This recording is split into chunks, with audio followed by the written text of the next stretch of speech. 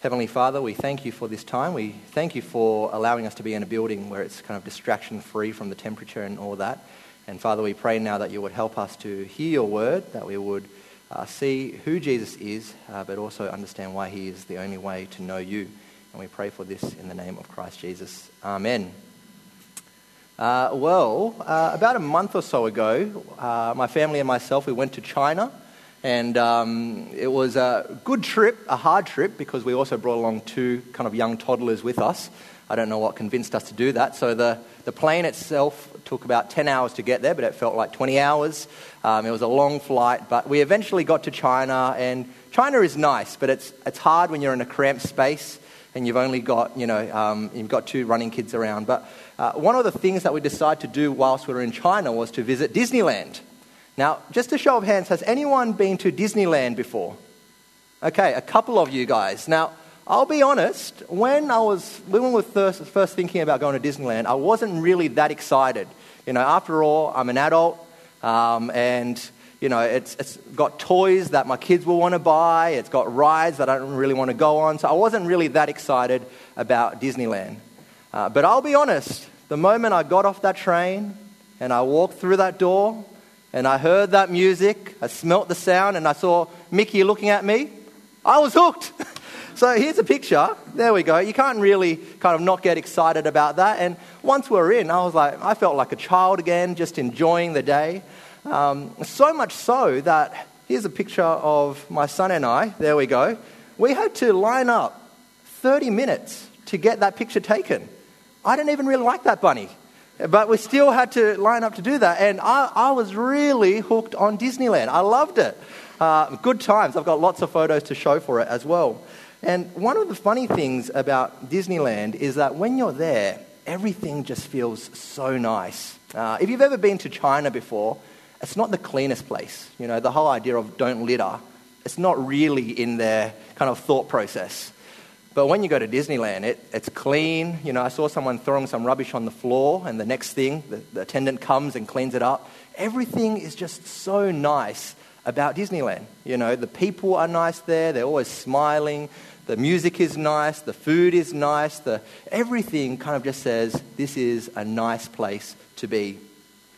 Now, why am I talking about Disneyland? Well, I was thinking about this myself, where when people first come along to church, when they're kind of just checking out what Christianity is all about, it kind of feels, perhaps not like Disneyland, but it feels nice. Everything just feels like it's good. And so, when you find out about Christianity, when you find out and you meet people who follow Jesus, there's lots of nice things. After all, Jesus teaches his followers to love the neighbors. Christians are supposed to be forgiving, and we're supposed to be patient with one another, and we're supposed to help the poor and care for those who are sick and need our help. So there's a lot that is very nice about following Jesus.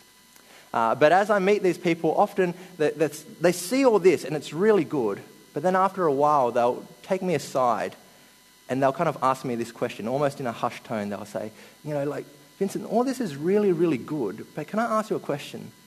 Do Christians really believe that Jesus is the only way to God?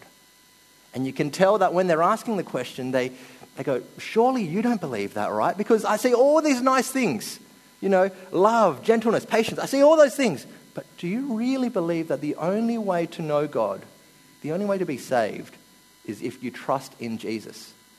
Because not only does that not feel nice, that feels kind of exclusive, intolerant, even arrogant. How can you say that? Well, for this week, last week and this week, we're exploring these two big questions. Last week we looked at the question of suffering and pain and in the Christian life, but this week we're looking at the question of why is it that Christians claim that Jesus is the only way to God? How can we make that claim? How can we make that claim? Now, on the surface, it's quite easy to answer, right? Because God has revealed himself, God has shown himself, and so we take God as he has revealed himself. He has said that the way to know me is through Jesus. And Jesus makes that claim, I am the way, the truth, and the life. and no one comes to the Father except through me. So on the surface, that's how you answer it, isn't it? Because whether you like it or not, truth is truth. And so if Jesus claims that, he's either lying or he's telling the truth. But it's one way or the other. Now, that's the surface answer. But what I want to show us today is that as we dig deeper, we see that a lot about the question has more to say about not who Jesus is, but about who we are. And as we come to see who we are, we come to see that Jesus has to be the only way to God. And the way that I want to do that is by looking at two events in Jesus' life. The first one we read already, so we're coming to our first point, our biggest need. And we're told that Jesus is in a town, he's called Capernaum. It's just a little north of current-day Jerusalem. And at that time, there's been reports about Jesus that he can heal the sick. He's doing miracles. And if you're in kind of any culture where the word spreads, if there's good news in the Chinese culture, immediately you tell someone. Well, it's the same here, right? When people can hear that Jesus can heal the sick, aunties are telling their uncles, are telling their brothers, are telling their sisters. Everyone is coming to see Jesus. And Jesus at that time is in a room, probably a lot smaller than this. And that room is packed out. Everyone wants a piece of him so that there's no way to even get through the front door to come to Jesus. Now, while all this is happening, 4 men decide to try their luck. They have a friend who is a paraplegic, meaning that he can't move from his neck down, and they bring him all the way to Jesus. But the door is, it's full of people. They can't get in, so what do? Now, if it was me, I would just go, okay, let's go home, guys. This is it, Like, we tried, but we failed. But these friends, they are entrepreneurs. So they're like, okay, well, if we can't get in through that door, there's no other door. All right, let's make a door, right? So what they do is that they climb up onto the roof. And what we're told is they quite literally, they make an opening. Make of that what you will. They make an opening. And so they're on the roof there, and Jesus is there, and he's healing people. And then, all these people are coming. They want to touch the Jesus and everything. And then you hear this noise. And there's a bit of dust that falls down. Everyone looks up, but they're not quite sure. And so Jesus keeps healing, and then the noise gets louder. And then there's an opening in the roof as it's removed. And then this man starts coming down. And he's coming all the way until he's right before Jesus. Okay, now this is that moment. This is that moment where people work out, is this man really a healer, or is he just a charlatan? Does he kind of just push them over really strongly and pretend they're healed? Because here is a paralyzed man. Either he will get up and he'll start walking and he'll jump for joy, or he's going to go, oh yeah, I feel something, but not really. Here is that moment where Jesus can actually show who he really is. But look at what Jesus says in verse 5. He looks at that man, and this is what he says. Son, your sins are forgiven. Son, your sins are forgiven. And I think at that point, you could have just heard a pin drop in the room. Doesn't Jesus realize what this man's problem is? Doesn't Jesus realize that this man wants to walk again? The friends are probably going, maybe we should just start going, pull him back up. Doesn't Jesus realize that he has a physical problem? But that's the point. As everyone looks at this man and they see that and they think that his biggest problem is a physical problem, Jesus looks at him and he says, no, actually, this man's biggest problem is his spiritual problem, the problem of sin. See, what is sin? Sin is our rejection of God. It's saying no to the Creator. It's saying, I do not want a relationship with the God who has made me. I had a friend and he said, one way that you can remember what sin is by using the letters of the word, S-I-N. It's basically this. It's saying, stuff you, God, S. I'm the boss, no to your ways. Right, S-I-N. Stuff you, God, I'm the boss. I'm the one who's in charge. No, I will not live your ways. Now, it's a nice, easy way to remember what sin stands for. And it's kind of even funny saying stuff you to God. But there's nothing funny when you say it to the creator of the universe. When you say it to the one who has given you life, who sustains you daily, who gives us everything that we have, and we say, stuff you, I will not live your way. And Jesus says to this man, your sins are forgiven. Your biggest problem is your spiritual problem, and I have come to deal with that problem. And he shows it. He makes the man walk again, but he's saying, but that's actually not the big thing. The big miracle is that I can heal your sin. Now, at this point, most people would actually agree with me. Because I think everyone realizes that you can have the fittest body in the world. You can have, incredible six-packs. You can have all those biceps. You can moisturize your face every day. You can have the best body in the world, but you will still die. So outwardly, we can be perfect, but one day you will meet your Creator and you'll still have to work out, are we okay? You have to work out whether spiritually you are right with God. And so for most people, we would agree, well, we should be better people. We should try to be good people. Isn't that what it's all about? Isn't that why Catholics go along to church? Because if they go along to Mass, they can be better people.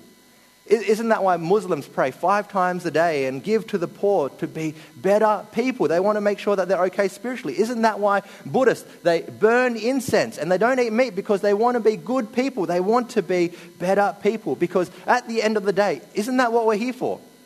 Just to be better people. But Jesus has a way of getting under people's skin. See, he doesn't only say that we have a massive spiritual problem. He goes further than that. And we come to our second point, our biggest need. Because we come to our second account of Jesus, and this is, pick it up with me at verse 13, as Jesus meets a man called Levi. So verse 13.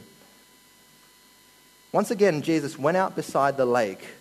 A large crowd came to him, and he began to teach them. As he walked along, he saw Levi, son of Alphaeus, sitting at the tax collector's booth. Follow me, Jesus told him, and Levi got up and he followed him. I'm always surprised. There is something about Jesus that says this is a man that is worth following, that when he calls others to follow him, they actually do. I remember being in a scripture class once and I was kind of teaching the kids and I said, if I said, give up everything, give up your family, give up your studies, maybe they want to give up their studies, but give up everything and follow me, would you do it? And the youth were like, no. Right? But as we look here, Jesus says, follow me, and Levi does that. And even now, as we think about it, there are people who follow Jesus. There are churches that follow Jesus. There is something about him that is worth following. But back to the account, the thing that really stands out isn't so much what happened, but rather who it happened to. See, Levi is not a good person. We're told that he is sitting at the tax office. In other words, this is saying that Levi is a tax collector. Okay, now I know that we're not big fans of tax, but the reason that this is important here is that the Jews, they were under the Roman rule. And so to be paying tax, you were basically giving money to your enemies. But worse still, if you were the tax collector, you were basically taking money from your own people, the Jewish people, and then you were giving it to your enemies. In other words, to be a tax collector, you were someone who had no dignity, you had no shame, you were so driven by greed that you would rather be an outcast by your own people so that you could take their money and that you could give it to the enemy. Levi is not a good person. And Jesus says to Levi, follow me. But he goes even further than that, because in verse 15, then we read verse 15, while Jesus was having dinner at Levi's house, many tax collectors and sinners were eating with him and his disciples, for there were many who followed him. And so it's not only Levi, now we have a group of tax collectors, a group of sinners, and they're eating with Jesus. I remember in one of my old jobs, I had to drive one of my clients home.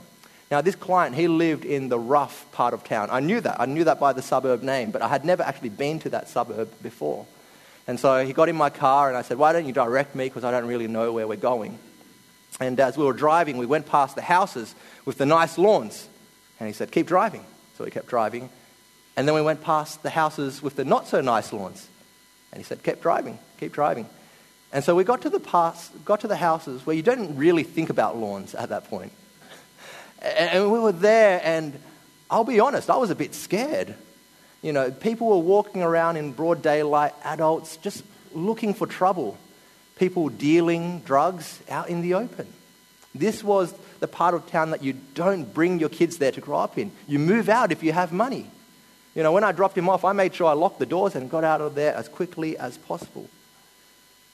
Now Jesus, he's in that part of town.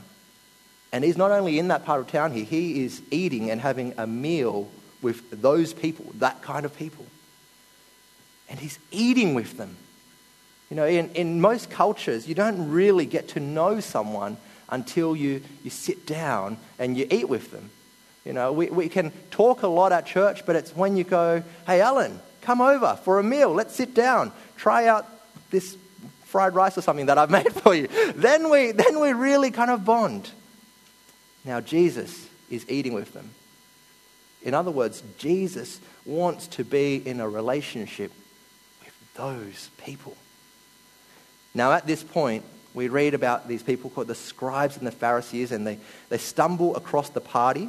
I have a picture here. I just Googled it. I'm not sure if this is what they actually look like, of the scribes and the Pharisees. But just by looking at them, you could tell that these guys are the respected people, right? The scribes and the Pharisees, they probably, modern day equivalent, they probably wear a shirt. They were well respected. People looked up to them. You know, if you needed someone to come to the charity event to cut the ribbon, these guys would be it. Okay, and they see Jesus, and he's eating with the sinners and the tax collectors, and they ask the obvious question. Verse 16, why does he eat with tax collectors and sinners? Why is he doing that? Doesn't Jesus realize who they are? Doesn't he realize what their company represents? Now, if you were Jesus, how would you answer that?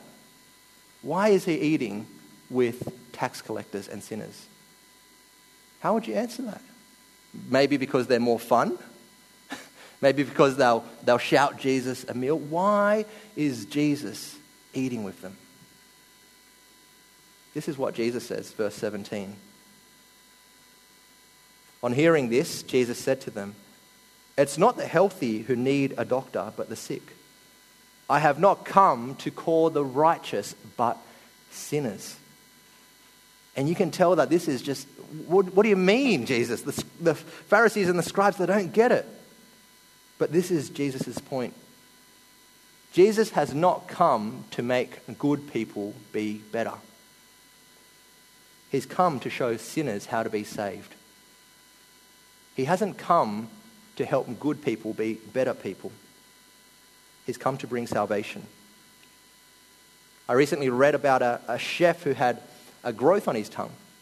He went to the doctors, and the doctor said, "I've got really bad news. You've got stage 4 cancer growing on your tongue." And so what did he do?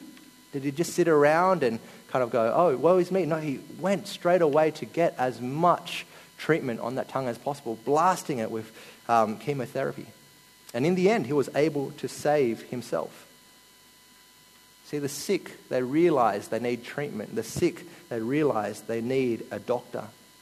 Why is it that Jesus eats with sinners? It's not because they're more funner company. It's not that they're better to hang out with. It's not that they somehow have something that, that the Pharisees don't. No, the thing that they are is that they understand their situation. They get that their spiritual problem is so big that what they need is not help, but they need salvation. And that's the same for us. As we sit here, Jesus has come to say, "I have come for the sinner. I have come for the person who realizes the magnitude, the bigness, the greatness of their spiritual problem." And this is the offensive thing that Jesus has to say for all of us. We're all in that boat. So the most offensive thing that Jesus has to say is not that I'm the only way, but that you are all sinners, that I am a sinner, that all of us sitting in this room, that we are a sinner. And this means that Jesus, he is bad news for a good person. He's bad news for a good person, because a good person thinks that ultimately I can do it on my own, but that's not what Jesus has to offer. See, do you know the biggest difference between a good person and a sinner? This is what a good person says. A good person says, "Help me, Jesus. Help me to be a better person. Help me to go to church more. Help me so that I can be better, so I can be right with God. Help me to be who I am, but better. But a sinner says, save me, Jesus. I can't do it. My spiritual problem is too great. And if you don't do something, I can't sort it out on my own. And Jesus, he has come for the people who recognize that they are a sinner. That when we recognize that, then Jesus is the only way. And so coming to our final point, Jesus, the only way for sinners. If we grasp that we are all sinners, it will leave no room for pride. It will leave no room for looking down on others. Because we realize that we're all in the same boat. I was thinking about this situation where I realized that I forgot this the other day. We had a person who had not come along to church for a while, and I saw them, and I gave them that kind of sarcastic comment. "Oh, it's good to see you again." You know, that comment where you go, "Oh, long time no see," right? And I realized, as I thought back on that, I had to apologize to them because what was happening, there was sin, there was pride in my heart where I thought, I'm better than you. I've been going to church every week. I've ticked all the boxes. Right? I've done it and you haven't. But if you realize what sin is, if you realize who you are, it actually doesn't allow you to do that.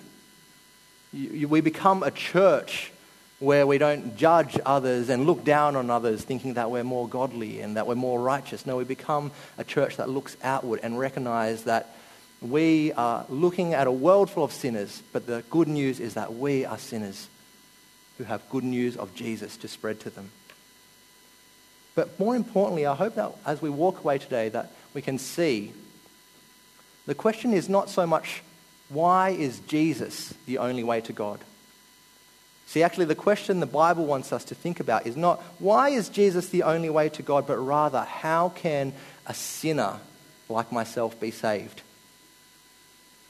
See, as you read the Bible and as you understand your own situation and you recognize the magnitude of your own sin, the thing that you ask is not, why is Jesus the only way to God?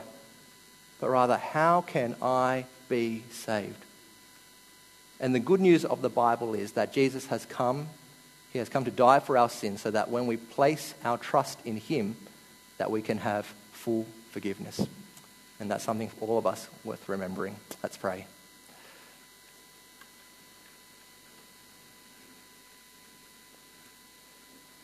Heavenly Father, we thank you that Christ Jesus came into the world. We thank you that he reveals you, that he said, I am the way and the truth and the life, and that there is no other way to know you apart from Jesus.